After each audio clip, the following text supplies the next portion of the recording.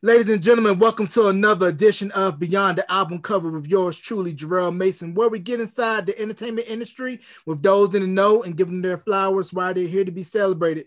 With me, I have two gentlemen that started a company out in Sin City, Las Vegas, talking about Vegas sports, the whole 9 yards. And you may recognize one of my guests. He's been in the music industry for years, whether it's coming of age, his solo career, West Side, singing with Cash Money. We're going to get into all that and then some with Joe and TQ, Franchise Sports Media. What's going on, fellas? And welcome to Beyond the Album Cover. Thanks for having us, man. Thank you, man. Appreciate it. Much love. No problem. I appreciate you guys taking the time out of your busy day to do this interview. Now, I was mentioning before we were setting this interview up how I heard about Franchise Sport Media was through your interview, TQ, with one of the podcasts that I love heavily, The Gangster Chronicles. So can you expound upon our audience about how did you and Joe link up with Franchise Sports Media? Basically, this has been my boy for I don't know how long, man. He's always championed my records. He used to be a program director out at a station in Cali, at a couple of stations in Cali. And Joe was always a place where, he would be on the promo stops. You hit all the radio stations and, you do the song and dance about getting your record played. But I would go to the station with him and end up just staying there because we just literally just be on the radio all day talking about whatever, just kind of running it. So we developed a relationship over time. We both come from playing sports in high school. He played in college, went to semi-pro baseball, got drafted by the Braves. And then went into high school coaching. So we would always get on radio and we're supposed to be talking about music and we end up talking about sports. And we literally have these long segments of sports, literally banter, just like all of the sports shows you see now on Fox and ESPN and all the others. We've been doing that for the longest. And it became a thing when our family started connecting with each other and we would just do it at the house. We would literally just go back and forth on sports subject. And it would entertain our kids, my sister, my parents, our families, and they just be like, y'all need to figure out some kind of way for people to watch this. And that was pretty much the idea. It began there. And from that point, we just started expanding. This man is a real connector out here in Las Vegas. He's the one that announced the news that the Raiders were moving to Las Vegas before anybody else did. And beyond that, he's got a lot of love with UNLV and all of the Vegas sports. He's the connector guy. I'm a lover of sports. We both are lovers of sports, and we both have a background in music and entertainment. So it's just kind of a natural progression for us to kind of get together and put this company together. And the way we shoot everything is completely different. You have the sports side where you get the sports news and different perspective, because we cover it from an athlete and coach's perspective. But then you also get the entertainment side, and what Squeeze brings into it is, this is how cool it will look. We shoot our videos a lot different. Our highlight packages are a lot different. The way we do our show is different. It's really a community. You come in, you're hanging out with your boys, having a drink, and we're talking sports, and we're having a good time. It's a family atmosphere. And there's no pressure. We're not TMZ, no disrespect to TMZ or anybody else. We don't want to talk about the dirty laundry. Let's talk about what you're doing in the community, because, at the end of the day, Squeeze is African-American, I'm Hispanic and Italian. It's a black and brown company, and we really have to empower ourselves. So we linked up with other good people within our creative director, Trisha Lacoste, does a phenomenal job shooting everything. Her eye and her vision, she shoots all those videos. Yeah. So every video you see, like the new single Roses that just came out on Valentine's Day, to everything else that Squeeze has done, it's all Trisha. And so she brought that eye to it, and it's a winning combination. It's three people without egos that are family that genuinely love each other. And we have a good time hanging out, talking and shooting sports. Yeah, and sports entertainment goes hand in hand. Like we're talking about the Las Vegas Raiders and how the Raiders have always been a symbol for hip hop, with NWA always rocking Raiders gear, and the recent 30 for 30 that dropped with Al Davis versus the NFL, how he was always sticking it to former Commissioner Pete Rozelle and saying, I'm going to do it my way and I'm going to be a G about it. And I don't care about what you say, because you can go anywhere across the country, you'll see Raiders fans everywhere in that silver and black, and they're always easily identifiable, and they represent the outlaw of hip hop culture. Absolutely. And us both being from LA, at the time, at our ages, you know, we both in our mid 40s. So it's like, that was the time when it was at an all-time high. This is the second time the Raiders are moving to our city. We was little kids. They came to LA from Oakland and won us a championship. We joke like they follow us around. Yeah, yeah, exactly. So, you know, it's a match made in heaven for us to have come up here and, like, you know, switch to home base, and then for them to come right behind us. You know, I'm a spiritual guy. I think about vibes. I think about the momentum. You know what I'm saying? It means something to me, and I feel like there's some intervention from on high in this particular situation, because it's all just coming together like it should, man. You know, when there are times in your life through business or through whatever other trials and tribulations that you run through when it just ain't going right. You know what I'm saying? And we've been there, and we seem to be turning the corner right now. So we're grateful at the support that we're getting from the city, and we got some big ideas, big things to come. Like, we were smashing it, and then just like everybody else, COVID came out of nowhere and shut us down. You know, sports happening for months, and we had just started a new company. So we, you know, instead of panicking, we got on our knees, we prayed, we put our heads together, and figured out how we was gonna keep this thing afloat and get it back on track. Right. And, you know, you brought up the Raiders and what they mean to hip hop and culture. You know, we still say in the sports industry, the most popular NFL team in LA is the Raiders. I mean, yeah, it is. You go to when the Chargers are in San Diego, you go down there, it's Raiders South. You go to LA, if they play the Rams, they're back home in LA. So the Raiders really they're the melting pot of the NFL. They are one of like 3 or 4 logos and brands that it's globally known from the NFL. And it's a great thing to be a partner with them and to work with them and be able to cover them. They're a really cool organization to work with as far as the access they give you. And, you know, we were going into the Institute of Human Performance yesterday. It's a partner of ours. We just put on a high school football combine for the class of 21 and class of 22 over the weekend. And walking out is Jonathan Abrams and Keyshawn Nixon. And they're like, yo, Joe, TQ. And we have to like stop and we, you know, chop it up. I've known Keyshawn Nixon for years. And, you know, be able to chop it up with them and hang out with them is a good thing. And you got like 47 Raiders training there. That's one of our partners that we work with for helping youth, empower youth. And from the youth level all the way through college level, they go there to train. And, you know, that's somebody that we actually part of our branch. We're all a part of the same tree. We did all this together. We started all this together. Mm-hmm. Now, with the Raiders in Vegas and then the Golden Knights and the NHL, what do you think the stance has changed in Vegas as far as pro sports? Because I know back when all the leagues were very cautious about betting and gambling, and they're saying we're never going to have a pro team in Vegas. So do you think the different states relaxing their rules on gambling has led to the influx of professional sports coming to Vegas? I think it played a part. I think that DraftKings and what's the other app? FanDuel. DraftKings and FanDuel, I think, kind of set the stage for allowing people to bet on games, but it not necessarily affect the outcome of games. You know what I mean? And I think that they looked at that as a business model and kind of said, okay, this market is wide open with the influx of people that came out here from California and other places in that big real estate boom that happened in the early 2000s. Like, this place is doubled in size. It's been the fastest growing city in America for a lot of years. And it's bound to happen because it's just like, this is the city of entertainment. Like, nobody puts on a show like Las Vegas. Unfortunately, we weren't able to see and participate in all of the things that the Raiders and you know, the surrounding entertainment companies had planned for this year. But the Golden Knights, to go to a Golden Knights game, that's an experience. It's a production. Yeah, it's one of the things. It's like, yo, you come to Vegas, you get the good restaurants, you go, you gamble, you see a good show. Oh, go catch a hockey game. It doesn't matter if you know anything about hockey. You don't have to be a hockey fan.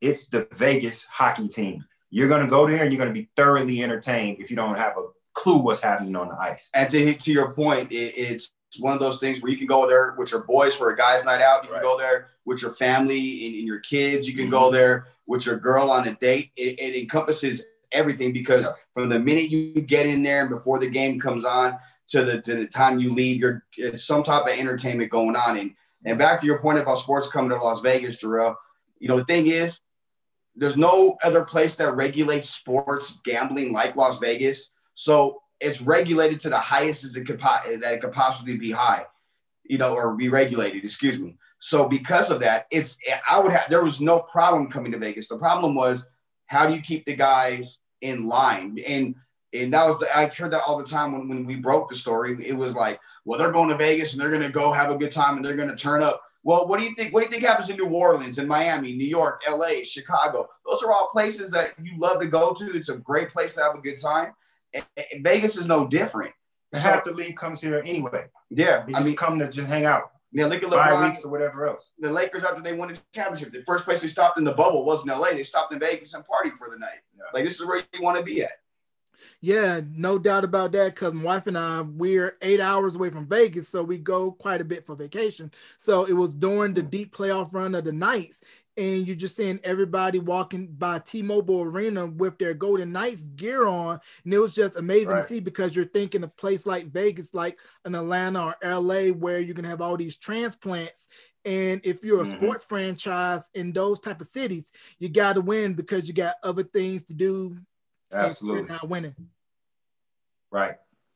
And Vegas, that's the thing with Vegas. Everybody, if you're a winner, you're going to succeed. And I think that's why the Golden Knights did a really good job. And I'll say, and I've said it publicly before during interviews, when 1 October happened, the Vegas Golden Knights did a great job marketing to the city and rallying the city. And they've capitalized off of that, just giving to the city and Vegas strong. When that shooting happened, that really propelled the Golden Knights. And then they go to the Stanley Cup Finals in their expansion year, something that's never happened before. Now they're a winning organization. That put the pressure on the Raiders, because the honeymoon period wasn't going to be, you come in, they're going to be a 500 team. But the Raiders come, it's like, damn, they already are a team that played for a title and lost. We need to come in here and really compete.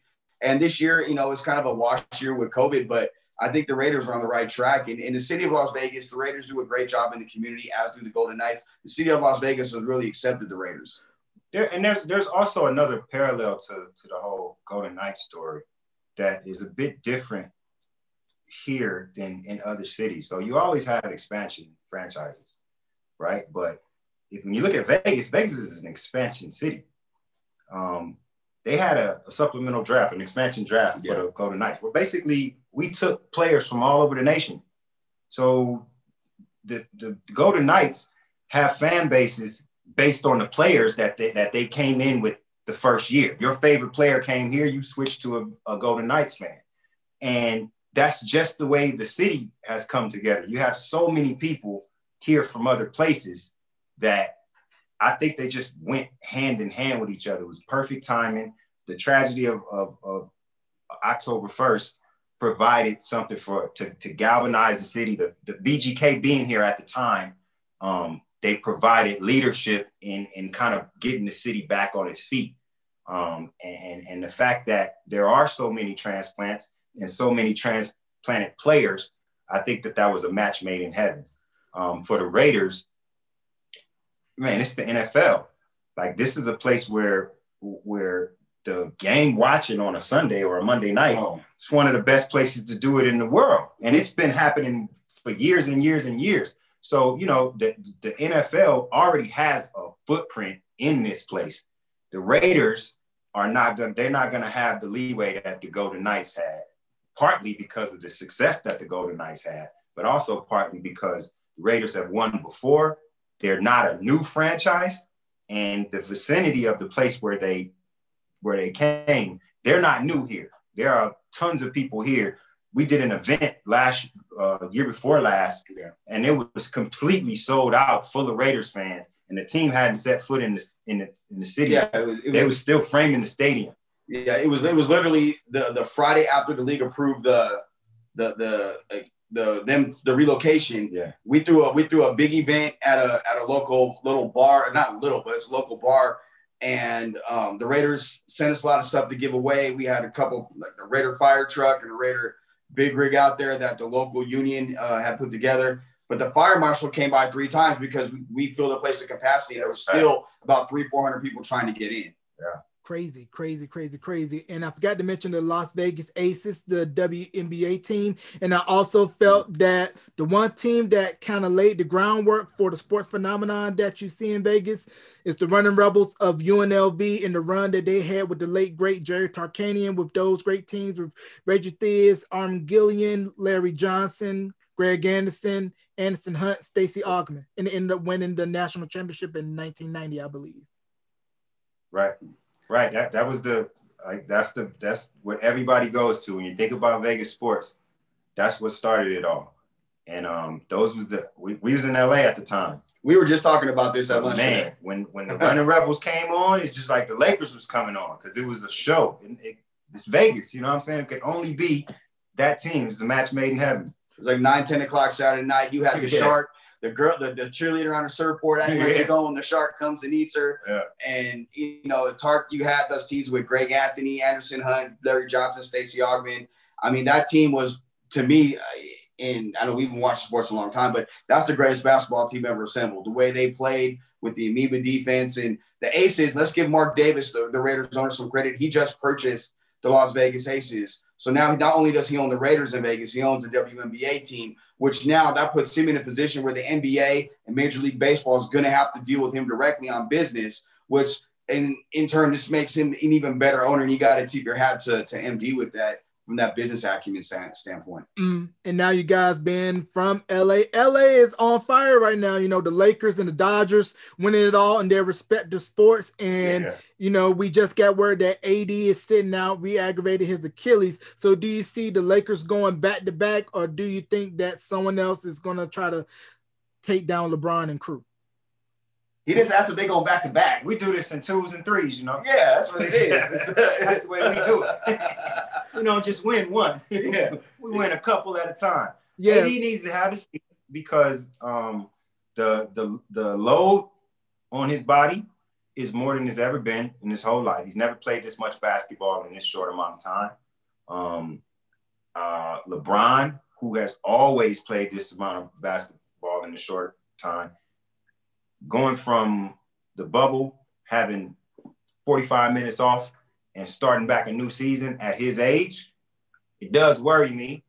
And I personally think that the Lakers need to get in coast mode.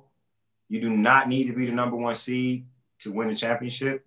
They just need to get in the playoffs and be healthy when they get there, and they'll be fine. And this whole keep AD off for 3 weeks, 2 weeks. No, keep him off 6 weeks. 6 weeks, 7 weeks, 8 weeks. We don't need to see him no time soon. By the time he comes back, whatever moves they made will be made. That team's will be ready to go. You just insert the second best player in the world, behind LeBron, and let him get at it. The Lakers are in a great position. They're in a winning now state, a winning now mind state, which is something as Laker fans, we've been blessed to see 11 championships in our lifetime as Lakers fans out of their 17. Ain't got no more fingers, baby. No more fingers. and everything that's happened last year, I think, we had a couple angels looking down, helping guide them in the bubble. God rest Kobe and Gigi's souls. And I think now that kind of when LeBron came, he kind of shifted the direction of the franchise back, and then getting AD and then the guys and how the way they gelled really turned it back. And this team right now is better than last year's team. When AD's on the floor, this team is by far and away the best team in the NBA. Right. I believe that with the changes that they made, I still think that there's a bit of getting to know each other that the team last year was able to do before the season stopped. That camaraderie, that chemistry that they were able to carry over in the bubble. I don't necessarily believe this team has it yet, and that's just because they haven't been able to spend the time together yet. I think with AD sitting on the bench, a lot of these other guys are going to have to step up, and that's going to be a chemistry building process for him to fall back in, and him and Bron actually know exactly what they have with Trez and with Schroeder and with Gasol and Nuki. Right. Now, this question is directed to you, TQ. I want to ask you, how were you able to translate and apply what you've gained over the years in the music industry to franchise sports media? Because like I said at the top of the interview, you've been doing your thing since coming of age, 93, the record on Zoo, Coming Home to Love, then Atlantic, West Side, Cash Money, Way of Life. Yes, sir. I do my research. Yeah, you own it. Yeah. You own it. I mean, the way I see it, man, it's this is all entertainment. Sports is entertainment. And my belief in this market, like I first I bought a house here in Vegas in 2000, about 99. I moved in 2000. And I've always lived in both places. I've always gone back and forth to LA up until 2 years ago. So this is the first time when I've just been like, this is home base. And I've done a lot of research about this market, from just being in real estate and just doing other little business ventures and stuff over the years. And, you know, I've always felt like it's a right sports city. Like it falls in line with a New Orleans or a St. Louis or even an Oklahoma City, places like that, where it's not a huge population, but it's a population that loves sports. You know what I mean? And so when the Golden Knights came, that was kind of a lab to me. Like I really wanted to see, with hockey being the first professional sport here, way out here in the desert, like if this city gravitates to that, then the way I see it, they're ripe and ready for everything. Not that I'm down on hockey or anything, but you would think of all of the other major sports. You know, you have basketball come here every year. You always have a college bowl game here every year. But hockey, that was the last. So I really wanted to just see how the city accepted it.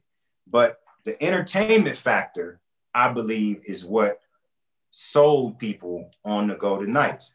And when I'm in Vegas, you know, I'm not here to down the radio stations or newspapers or any of the sports coverage, but it's dry. You know what I'm saying? I'm a Dodger fan. I'm a Laker fan. I'm a Raider fan. And those teams have stamped themselves inside the DNA of Los Angeles. You know what I mean? And yes, the winning has something to do with it, but it's also the presentation, the way that the teams are reported, the beat writers, the way that they're shot, the people on the news that spend so much more time on sports than they do here in Vegas. I felt like this was a perfect opportunity for us to just kind of take the coverage of sports and just make it a bit cooler, for lack of a better word, with our ideas, our knowledge of sports, and my background in just entertaining people. It kind of felt like it would be it would be something that would work for the city. It's working so far. We're in a position of expanding. COVID kind of put a damper on us, but it put a damper on everybody, and we prepared for the bounce back. Yeah, because when you watch your major sports networks like your ESPNs, Fox Sports 1, CBS Sports Network, NBCSN, you don't really see a lot of coverage for the mid-market teams. You're only going to get your major markets, and that's going to be what sells. And that's what's great now about all of the streaming platforms and the online platforms, is that you can pretty much cater to your particular teams and demographics, to where you don't necessarily have to go to the big game in town. You're going to get your specialized, localized content, and you're going to get it presented in a way that's not going to be seen on the big media outlets. Exactly. You're 100% right. That was the idea going into this. We felt like we had the talent between the three of us. Like as he was speaking earlier, our creative director, Trish, is like, she's no joke. She's the glue to all of this when it comes down to, people seeing the content. That's what they want. They want the content. And we have a way that we do it.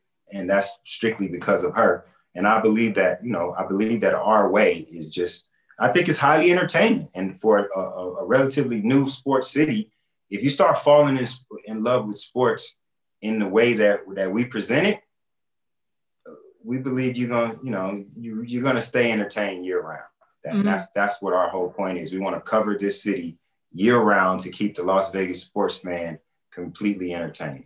Right. And with sports, primarily basketball and football, we're seeing the intersectionality of race and sports. Mark Cuban had recently stopped the national anthem from being played at Mavericks games until the NBA stepped in and say, you must play it, because it's actually in their rule book about teams playing the national anthem before every home game. And then, of course, with what Colin Kaepernick did when he was with the 49ers, taking a knee and pretty much effectively being blackballed from the league. So how do you think that major sports are reconciling the issues with race in sports, and how some people necessarily want their athletes to shut up and dribble?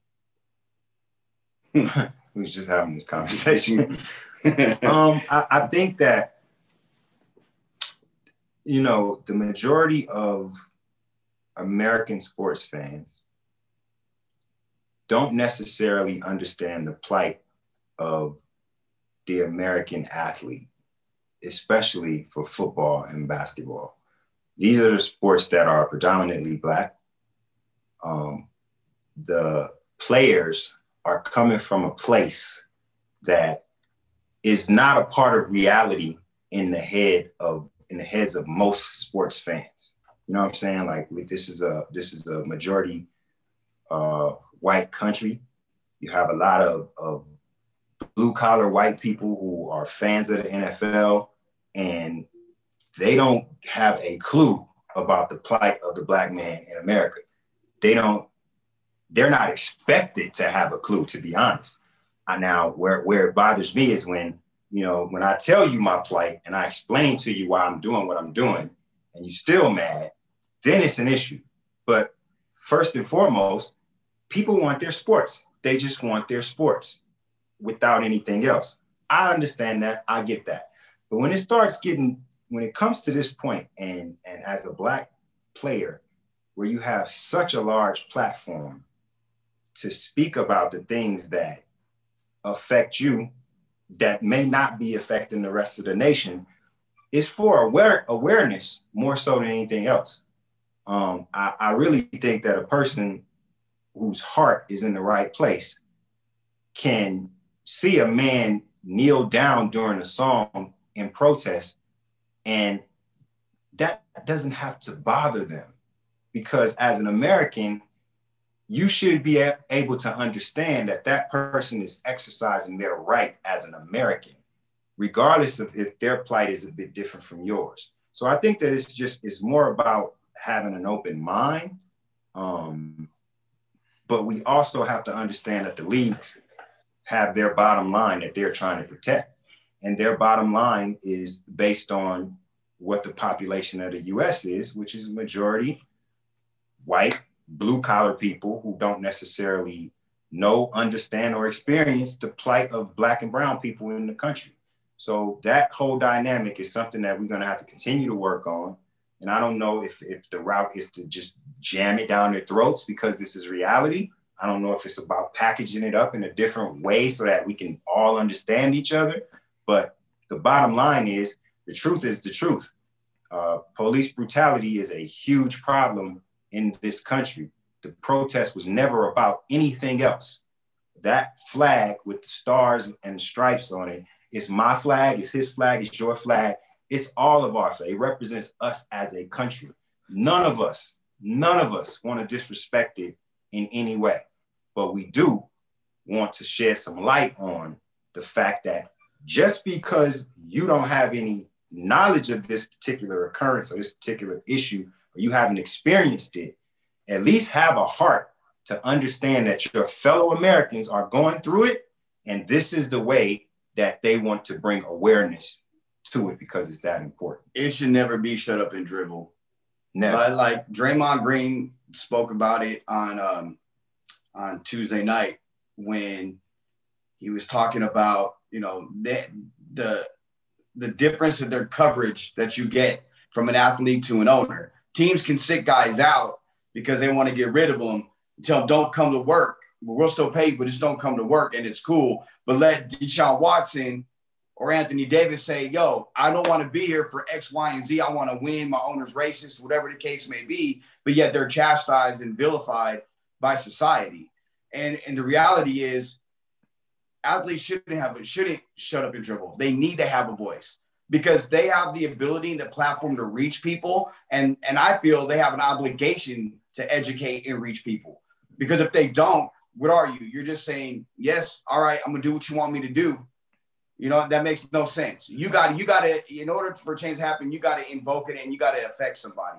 Right. And then we also go further back with Mahmoud Abdul-Rauf, who played for the Denver Nuggets, and how he protested not standing for the flag and was praying because he practices the faith of Islam, and how he was blackballed from the league. And then before that, Craig Hodges, when the Bulls won the championship, I believe it was 91 or 92, went to the White House, which George H.W. Bush in office in a dashiki, and had a kind of like a 50-point plan of how can you better the community. But it's all about using your voice as an athlete. And now with social media, you get to control the narrative and not have people write it for you. And then on the topic of the NCAA, I believe there's a reckoning that's going to be coming with the NCAA. They just announced that they're going to be redoing the NCAA football. And, you know, with the Ed O'Bannon case that happened years back, that led to the stoppage of those games, and how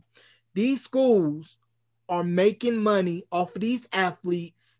And you're telling them that even though you leave to go to your respective professional sports, we still own your name, your image, your likeness forever in perpetuity.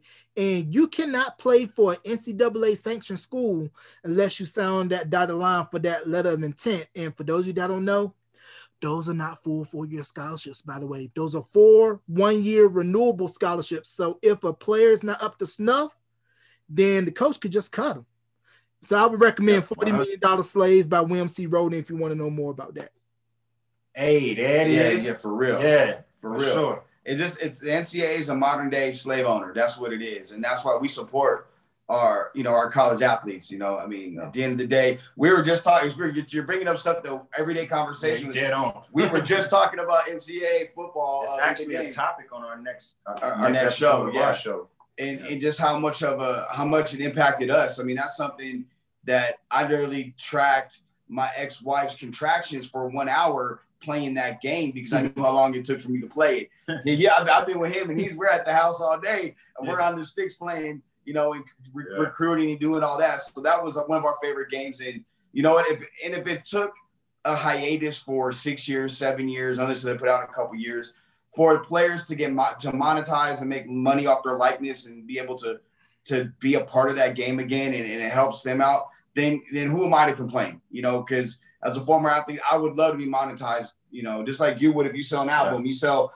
you know, the Second Coming, or They Never Saw Me Coming Now, you still get paid. Because athletes don't get paid. Let's put money in their pockets, because no one knows their schedule during the day better than an athlete. Right? Yeah, because if you put it out in the open, you won't be having situations like in the movies, The Program and Blue Chips. Shout out for Tony and Blue Chips for flunking TV.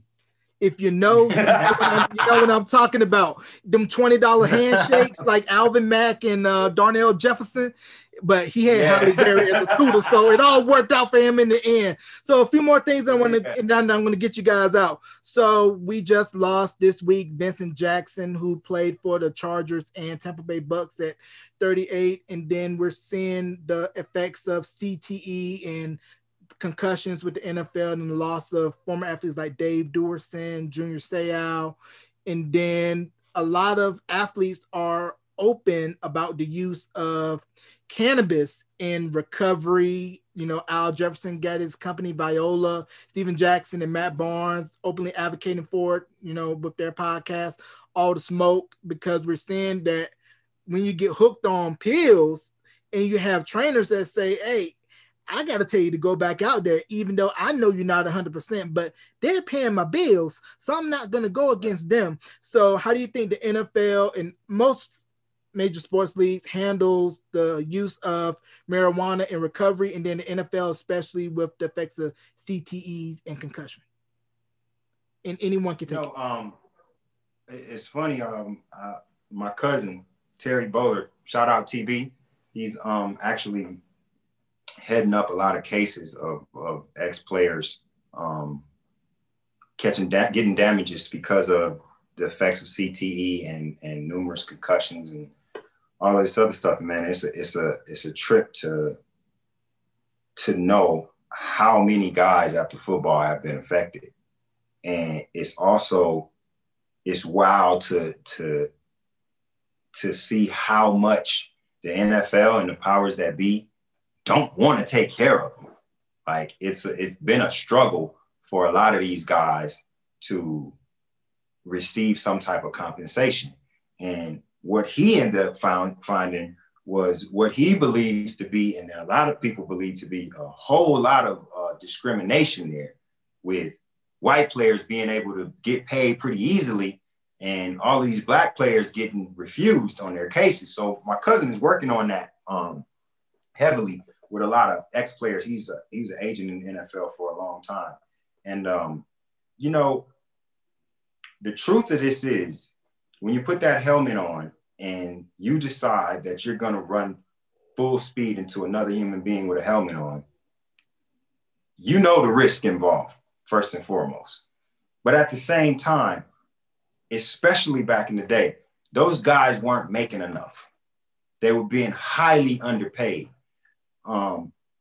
There's a reckoning from the NFL, I believe, and it needs to be more than what's done already to take care of those guys, if no other reason but because of the huge disparity, how little they got paid compared to what guys get paid now. So not just throwing it out there, but if something happens to Tom Brady tomorrow, if something happens to Drew Brees or Aaron Rodgers or any of these guys tomorrow, hey, their families are set. You know what I'm saying? Like, they've played for years and years and they're good. Whereas you got those guys from the 70s, man, and the 80s, and even some of the early 90s where they went out there and gave it all. And they don't have it like that. A lot of them are working regular jobs now. You know what I'm saying? So I believe that the NFL, it's been proven that this has definitely affected the health of numerous players. And it's time for the NFL to do something about it, and really do something about it, because you're constantly making more and more money every year. Like, you can take care of these people. It doesn't take that much. I think that there's just a high level greed, and not just in NFL, but in American business, period, that's the part that I don't think we're going to be able to get past. And it's just going to have to be some time spent in court. You know, you brought up Vincent Jackson, and VJax. I got a chance to cover him a little bit with the Chargers when I was doing sports media in Palm Springs, and we were a flagship station for them. But that speaks to a larger issue, not just with CT, but mental health for players. I mean, mental health is something that, from the NFL level down to the youth level, with kids not being able to play sports this year in most of the country, high school seniors missing out on the season, where they're not able to get recruited, some kids, because they needed this senior year for their tape to really take off, and virtual learning and the mental side of things. That's why you're having more suicides and people doing harm to themselves or even others, because they're so frustrated. I have a brother that played in the NFL, Tyron Brackenridge, and he was a part of the CTE case. And, you know, he has it. And luckily it's not bad. But I've also did a radio show with the former athlete in LA. And in mid-sentence pre-production on a show, he forgot what he was saying. Literally forgot, just stopped and looked confused and lost. We had to call his wife to come get him. It took him about 10 minutes to gain like any type of like consciousness of where he was at. This guy was sitting there with his eyes open, looking around in the studio. I mean, and you see that and you're scared. You get scared, because we have plenty of friends and family that's played in the NFL and played in other sports. Yeah. And I've told you this since '94, that at that time I felt the only league that deserved guaranteed contracts was the NFL, but I think all of them do. But the guys in the NFL put themselves at risk every practice, every game. The college kids have it worse because they're hitting every practice, unlike the NFL guys who hit one day a week. So it's a completely different animal when it comes to that. The NFL's the elephant in the room, the gorilla in the room with all the data they have that they withheld. And then that on top of that, like that data needs to be shared. Like with everybody. That's the top league in the world. You know what I'm saying? Like that data needs to be shared with football on all levels. My god brother, man, he took a head hit in the game at 8 years old and had to learn how to walk again. So it's a barbaric sport. We love it to death, but to actually be doing research and finding out what's actually happening and to withhold that research for fear of a bottom line, as opposed to putting that research into action and development for better helmets, for better equipment, for better technique teaching at a younger age. Like all of this stuff could have been done and they just decided not to do it. Pete Carroll, the Seattle Seahawks head coach, former USC head coach, came up with a new way of tackling called hawk tackling. And he got it by watching rugby. So you're not leading with your head. You're putting your inside shoulder, outside shoulder in.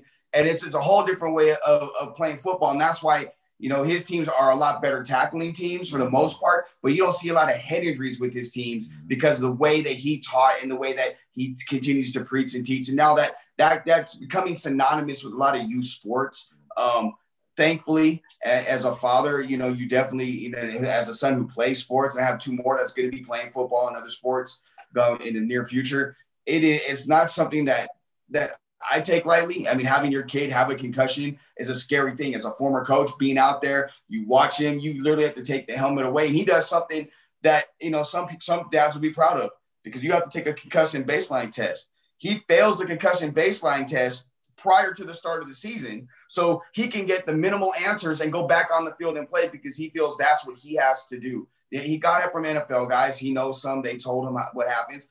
Those are the things that are scary. And I like you said, Squeeze, I really think that the NFL would really be prudent in opening up what they have. So not just youth sports, but they could share it with the NBA. They could share it with Major League Baseball, the NCAA, as well as FIFA. Absolutely, because the amount of concussions and head trauma happening even in soccer is alarming.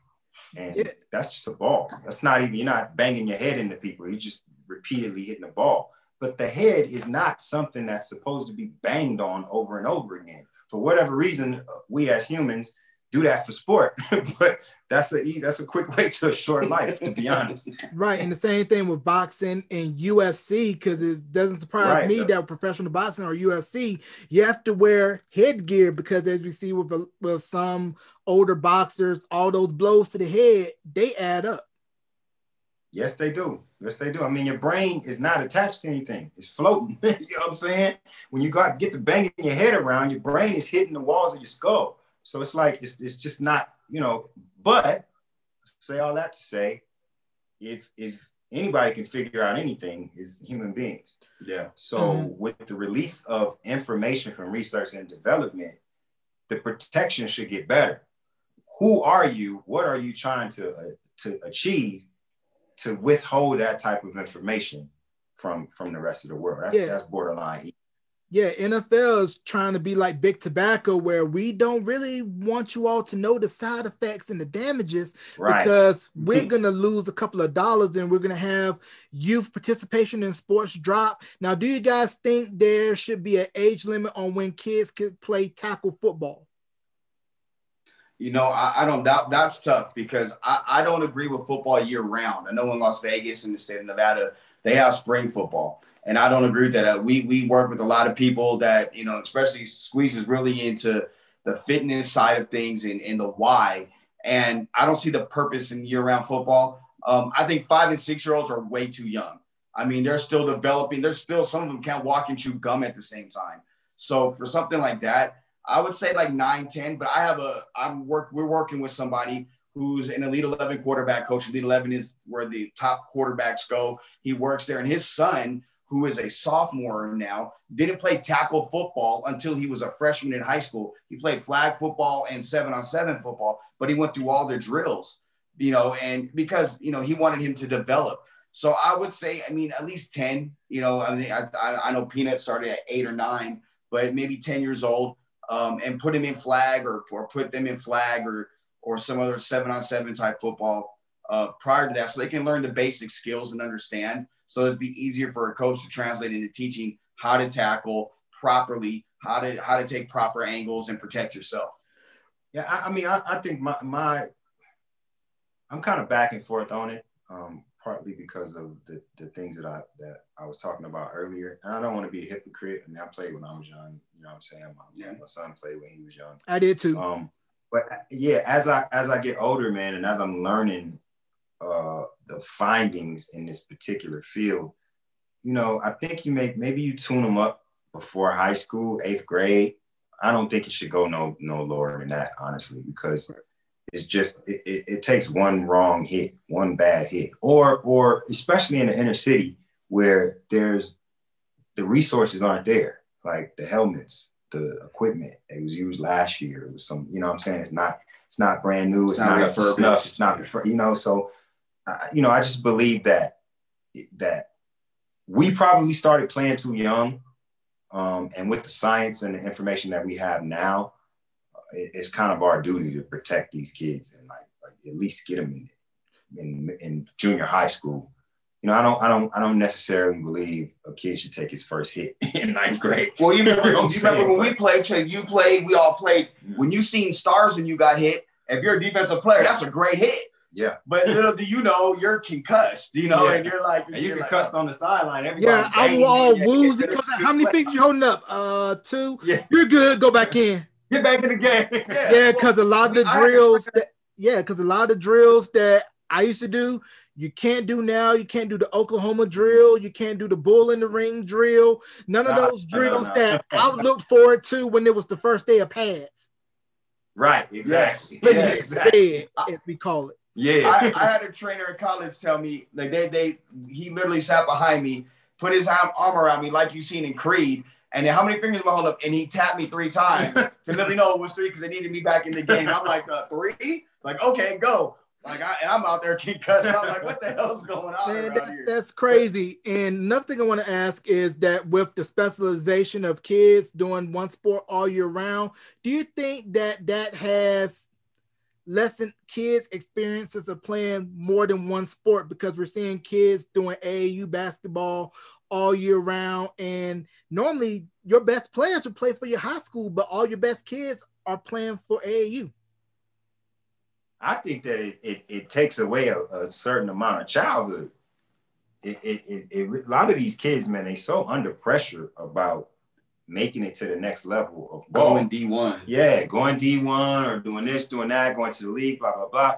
So you spend your whole life waiting for that to happen. And I mean, that don't really happen to anybody. When it comes down, it's 8 billion people damn near on earth. The overwhelming majority of them did not go to the NBA and will not go. Most of them won't ever go to a game. So to just pull all that together and just say, oh, this is your job. You're going to play basketball year round, or you're going to play football year round. You're not going to stop. You're not going to stop. Even when it comes down to the way that the body works, these repeated motions over and over and over again, the same kinds of motions, your body will get stagnated in those kinds of motions. So the first time you try to do something else, boom, you pop an ACL. Boom, you bust up a Achilles. These soft tissue injuries that are happening. That's from overwork, man. That's from your body being stretched one way over and over and over again and not being stretched the other way at all. Whereas when we was growing up, when it's baseball season, we playing baseball. When it's football season, we playing football. Basketball, we playing basketball. We running track. We doing it all. It's allowing your body to move in so many different ways. It's allowing you to put pressure, to pressurize these soft tissue issues that are, it's more elasticity when you're able to move more.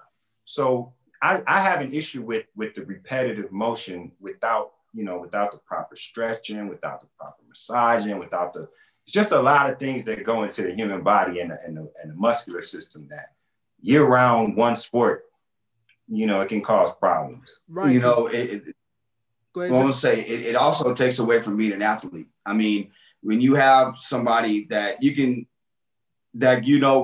shoot a basketball better than anybody else, but when you watch him throw, it's hella awkward. Or you watch him try to catch a ball and he can't catch. It takes away when you play other sports, it allows your body also to recover from the other sport while keeping you active and building other muscles that could benefit you with all the other sports. Right. And let's be real. I know we're parents, and I've told my son, you're not going league at 8 years old playing Little League baseball. You're not going league at 11 years old playing junior All-American football. Like, this is for you to get better. And when you go to college or high school, it's for you to get prepared academically, but then also, enjoy the moment, enjoy your sports, because again, in football, you're not going league from high school. There's steps you need to take for a reason, and your body needs to recover. And that's part of the problem. There's not a lot of recovery. There's not a lot of recovery going on. We have a guy that we work with at the Institute of Human Performance named Sean Friedis, where Project Wellbeing is at. This guy, he is the wellness person for the Raiders. Yeah. And like I said, that's why Raiders are walking out of there, because they're in there getting their treatment to be ready for next season now, because and LeBron invests over $1 million into his recovery. That's stuff that has to happen. To play something year round, all you're doing is damaging your body a lot quicker and a lot sooner than what it should be. Because by the time you come into the league, you have a body of a 30, 35-year-old. And also, I think what is being lost with playing sports year-round for AAU is that you remember how in the neighborhood for basketball pickup, right? You have your best five. You go to that neighborhood, play their best five, and you get who's best. And kids, you get to learn firsthand the art of not being as good as you thought you were if you were last pick or not picked at all, and saying, okay, little man, you got next. That told you, like, hey, I got to work on my game to get better, to get picked, or get off of the loser's court and get on the winner's court. Right. Yeah, that's true. And let's take it a step further when it comes to specialization with sports. Look at a sport like baseball. It's not it's less than 7% African Americans in Major League Baseball, which the lowest it's been since Jackie Robinson integrated the major leagues. Wow. And that's because the cost. When you play Little League Baseball, it's $150 to sign. Then you got $50 cleats, $250 glove. And I'm giving the cleats. That's if you go somewhere cheap. But they're like, again, $125 for cleats. Batting gloves are $50. You get a bat that's $250. I mean, you're out of your pocket $1,000 just to have little Johnny play baseball. Yeah, Johnny ain't even threw a ball yet. Yeah, he ain't did nothing. That's crazy. But do you think, like, back to basketball, with the success of guys that came out of high school, went straight to the NBA, like KG, Kobe, LeBron? We could go on and on about the guys that came out and were successful, but then you had the other guys that tried but didn't succeed, like a Lenny Cook or Shea Cotton. Do you think that those cautionary? Yeah, there's a good documentary on them called Man Child, and man, he was a man amongst boys. And Felipe Lopez, great player, should have left after high school. But do you think that because of those cautionary tales, and then the NBA saying we're seeing a lot more kids coming in that are not ready, that's why they instituted an age limit? But I'm thinking that they're probably going to reverse that and have high school kids come out for the next, I'll say 3 to 5. I think that goes back to what we was talking about earlier. I think that these kids now are, for basketball, because of AAU, they're much more ready to compete in the NBA now than they were at the time when Kobe and all of them were coming out. And I think more so than anything, I don't think it's about the game. I think it's about teaching these kids how to be men and how to be professionals. Yes. More so than their ability to play on the court. At that young age, you're just not a man yet. And you just don't know how to handle manhood and professionalism. I think that that's what the NBA needs to invest in: mentorship programs for kids that are so talented that they can completely make the jump. Because, college ain't for everybody. And if you're good enough for people to even be considering you coming out of high school, you need to take the jump. Because once again, going back to who's playing in the NBA, mostly Black players, right? What are we missing more than anything else? Generational wealth. That's what we miss. We can't go get the house and then pass it on to our children. We can't go and get the property and then sell it and then pass it on to our children. But we can go to the league and make $1 gazillion and pass it on to our children. So the kid that's that great to even be mentioned about going straight from high school to the league, don't go waste time in college. Like, you're here to play basketball. Let's see what you got.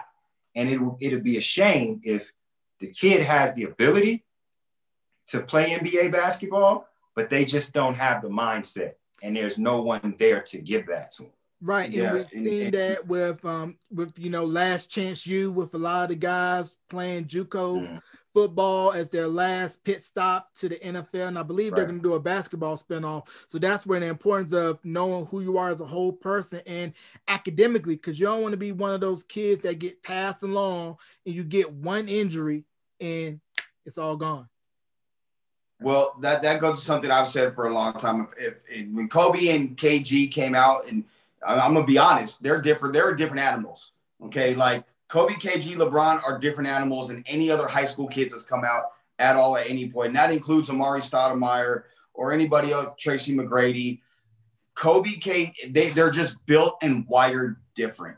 But I always say that if a kid goes to a college, they need to have 2 classes mandated for athletes, men and women across the board. That's money management, where you learn how to deal with finances, how to invest, who to listen to, who not to listen to, and a class on how to deal with the distractions that come with being an athlete, the groupies, the family members that are asking for money, the hangers on, and to understand it's okay to say no.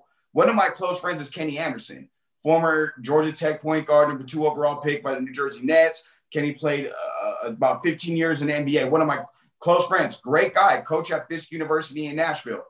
And Kenny had to file for Chapter 11 bankruptcy not just because of dealing with the aspects of having children, way too many children, probably at a younger age, and having to deal with, okay, it's $10,000 a month child support or whatever it may be. It had to do with family members saying, hey, like if I would, an example, Squeeze, let me get 50K real quick, bro. I'm going to open this business. Or, hey, Squeeze, I'm 3 months late on my rent. Can I get 6,000? And can I get another 3 because I'm late on my car payment? And then you feel obligated because you're the breadwinner of the family. So you say, sure, thinking that money's still going to come in. But what happens when your talent is gone? The next guy comes in and you're SOL because you're out on the street trying to find another job. It's okay to say no. That's why I think it's really in the athlete's best interest to get as much money from wherever you get it from, whatever team, as soon as you can, because you have unlimited time to maximize on your God-given talent. Yep, get your bread however you can get it, because I know Draymond Green was telling a story how when he first got drafted by Golden State, he had to ask for an advance so that he can move out, because you're telling a kid that was broke a minute ago, and you hand him a multi-million-dollar contract, and you say, here, manage this. There's no class in that. And then if you watch the 30 for 30 documentary Broke, you got to pay taxes. You got to pay your agent fees. Everybody in your entourage, everybody's going to eat off your plate first. You're going to get left with the leftovers. That's it. Hey, it happens to the musicians too. Matt Barnes too. Matt Barnes talked about goes with second rounder undrafted, and he's with the Orlando Magic or wherever he was at, and they're at the strip club and they're throwing money out. He's low key grabbing the $1 bills to throw them back himself, and even pocketing some of them so he can have some money because he didn't have a guaranteed contract. Right. So I mean, and thankfully, and I'll say this, like thankfully, you've never been put in that position, Squeeze. You know, he's always, I mean, I was lucky that I wrote everything that I put out. Yeah. Because if I didn't, I wouldn't be in this position for some of the same reasons. You know, when you have so many people in the pot, you have a huge family. Like my grandma had 24 kids. So it's like, we like a army, you know what I'm saying? And it's like, you know, what this is about is, you know, you want to take care of your family. At the end of the day, that's what you want to do. That's what you're doing it for. But I think you have to realize that there's a limit, and especially with athletes. I mean, you're a bad injury away from it being over. You know what I'm saying? Luckily, I've written some songs. Those songs are always going to be able to make me something. You know what I'm saying? I've cut so many people off from being the ATM machine. But it's not easy to do, and it's easy to get caught up believing that, you know, the position you're in today, you're always going to be in.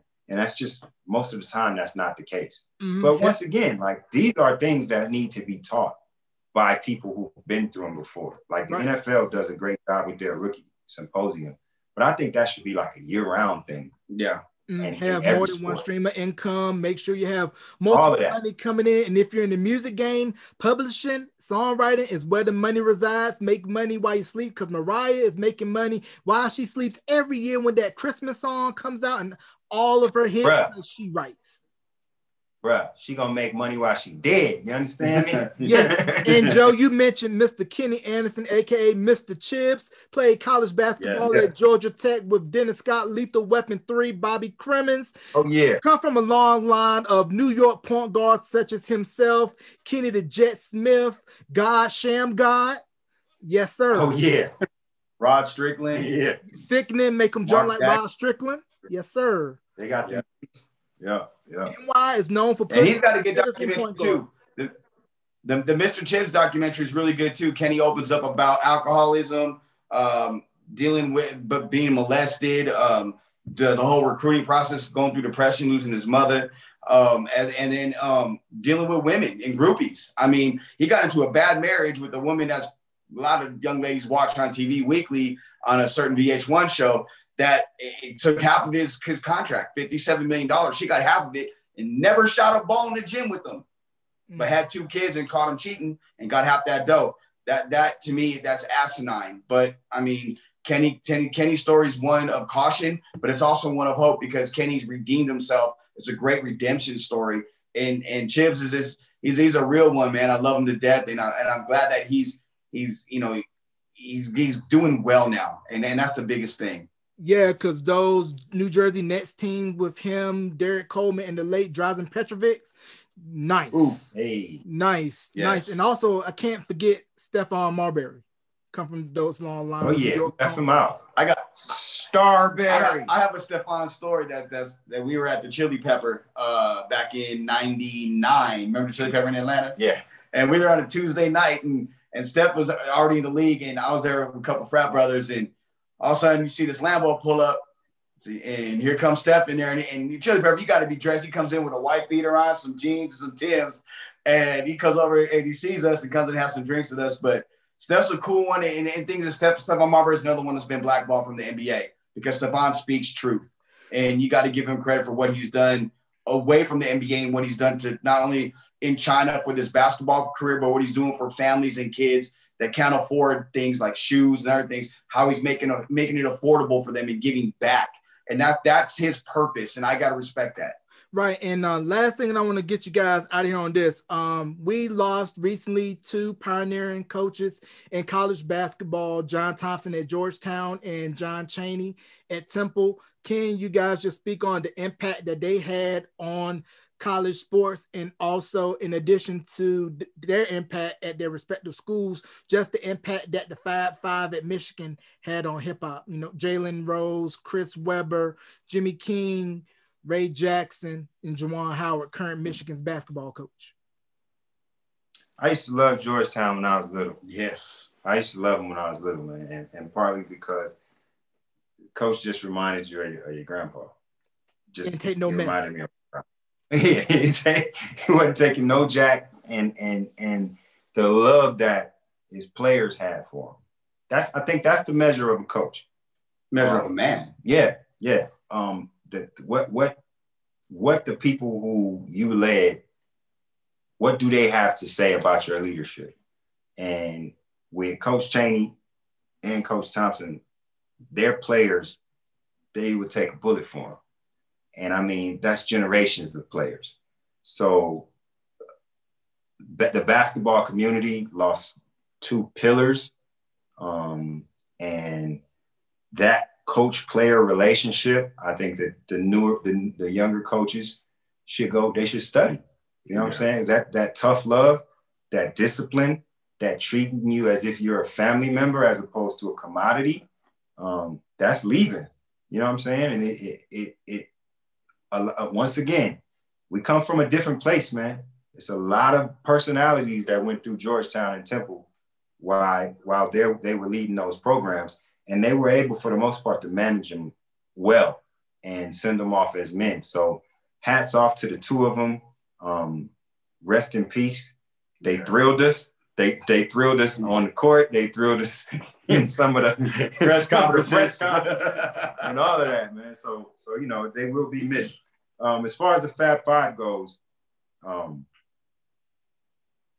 they definitely left a mark on the culture, and that mark lasted throughout the 90s and the 2000s. Yeah. I think, even from the way the uniform was worn.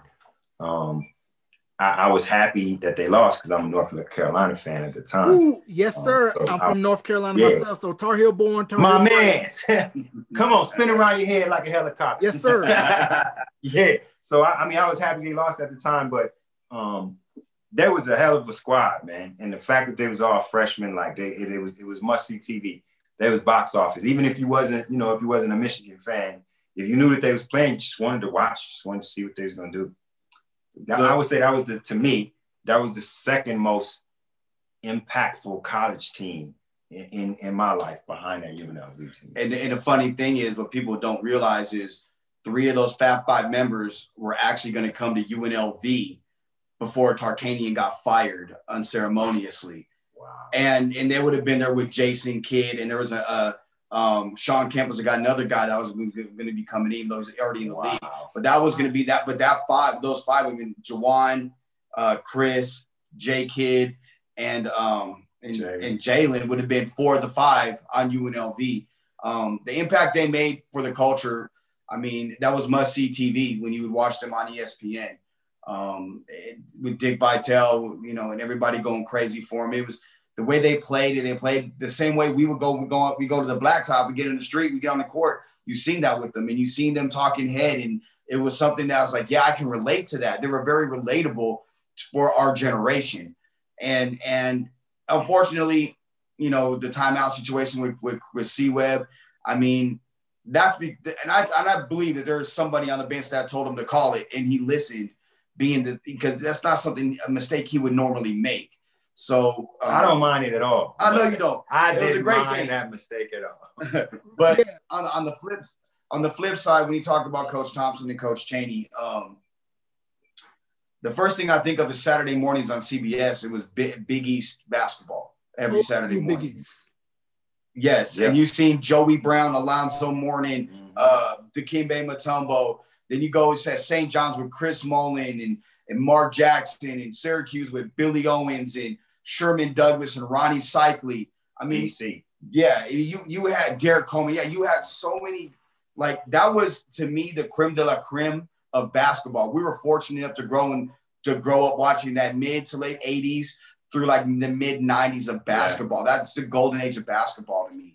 And, man, even LSU had a squad. Yeah, LSU did. Yeah, Stanley, Shaq, Mahmoud, when he was Chris Jackson. Yeah, I mean, young squads back then, man. Yeah, I mean, squads back then. It's so to see that when you see them coaches pass away, like a part of my childhood passes away as well. And you know, honestly, with Coach Thompson, I cried a little bit. Not because I've ever met Coach Thompson, but he impacted me from DC to Southern California. I mean, that's the kind of impact he had. Some of the stuff that he would preach and teach, basic fundamentals, not just for coaching, but for life. And the same thing with Coach Chaney, to see him go after the reporter because he was going after a player. I mean, that's what you want. That's what you send your kids to college for. That's what I think Herm Edwards is doing at ASU. He's there to make your young teenage son. He's there to turn him into a man and give him the tools to be successful in life. And if you notice, you don't see too many guys that play for Coach Thompson at Georgetown getting in any trouble. They're successful. Same thing with Coach Chaney. Same thing with Luke Carnesecca, the St. John's coach at the time. Those are the things you look for as a testament of a man. The impact they had far outweighs anything I think almost any other coach other than John Wooden had in the NCAA history. Right. I'll say this too. Coach Thompson was a hell of a basketball call. Oh, like, yeah. He I love the way he called games after he stopped coaching. Like he definitely was an addition to the broadcast. Right. Growing up during that time frame, I'm from ACC country, to me, old school Big East, second best basketball college conference during that era. ACC, Second. the best, of course. And of course, everybody in 100. my neck of the woods had to rock that Georgetown starter jacket. Yeah, because Yo, that was it. yeah, That's what that did it was for it. all of them. That was the Yes. baddest one. Yep. That was the fighter right there, boy. Yeah, get the Georgetown starter jacket or get anything Raiders was started, and don't come to the wrong Yep. neighborhood. Be like, hey, where you from? What size you wear? Your size. Come up off them shoes.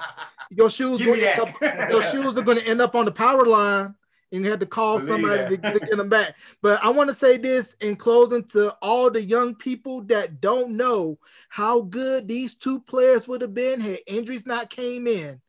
Watch old clips of Detroit Pistons Grant Hill and Orlando Magic Penny Hardaway. Absolutely. Yeah. Good Yeah. ones. Probably. We probably be talking about them as two of the best ever. Hey, but give Fine. Grant Hill. I got to give Grant Hill all the love and respect in the world. Him and Tamia have for an entertainer and athlete to be married as long as they have, to stay out of the spotlight, out of the no drama, and for him to be there with her through all of her medical issues. You got to give Grant Hill his respect, man. That right there is a real ass dude. Yeah, I mean that's your, I'm gonna let you. That's your area. But for a man, for a dude to still be able to do what Grant did with the amount of injuries that he had, he still was a perennial all-star. To have the type of injuries that he had, that dude's built different. Yeah, I got to give him his props, even though he went to that wrong school with the wrong shade of blue. Yeah. 15501 Yeah. term, and I still hate Christian Laettner. See the 30 for 30, and you know why. Oh yeah, I think he's the most hated athlete in my generation. I still don't want to see him. I don't want to see him. Yeah. I want to forget his name. Christian Laettner, Trajan Langdon, Cherokee Parks, Jeff Capel, John Shire, Shavlik Bro, you gonna make me Randolph. throw up? Stop it. Yeah, I can. Anybody Duke other than Grant Hill, you know Right. where you can stick it, and I'm gonna say no For more. real. So, you guys got any shout outs? Corey cool. Corey's the homie. Corey McGee, cool. Yeah, but other than Elton Brand, shout out to Elton Brand doing his thing with the Sixers, 76ers. So any shout outs you guys want to give before we wrap, and also tell the people about where they can find your content, Franchise Sports Media, and also plug social media. Yeah, franchisesportsmedia.com is our website. Come on here and check us out, man. We do all of Vegas sports, like we said. You can catch us at the Franchise LV, on Twitter and on Instagram, Facebook. on Facebook, and on YouTube. And Twitch is FSMLV. And one thing I want to say, go to therealtq.com. He just dropped a new single on Valentine's Day called Roses. Rose. Rose, excuse me. Yeah. And it is the video shot and directed by Tristan Lacoste, but the video is banging. It's also a testament to all the first responders, everybody battling COVID on the front lines. Yeah. The video is very touching. So go check that out. Download it as much as you can on Spotify. Yeah, it's therealtq.com. You can follow me on Twitter at TQ the Trojan. Instagram is TQ the Trojan. Just search TQ the Trojan. It'll come up. All right. I'm at Joe Arrigo, ARRIGO. Just hit me up on there. All right. And you can catch this interview wherever you stream your podcast, Apple, Spotify, Stitcher, TuneIn, and on my YouTube channel for the video, Beyond the Album Cover. Join Facebook.com, Beyond the Album Cover, to get updated with all things related to the podcast. Ladies and gentlemen, Joe and TQ of Franchise Sports Media, thank you guys for coming on to the podcast. Hey! Throw them dubs up.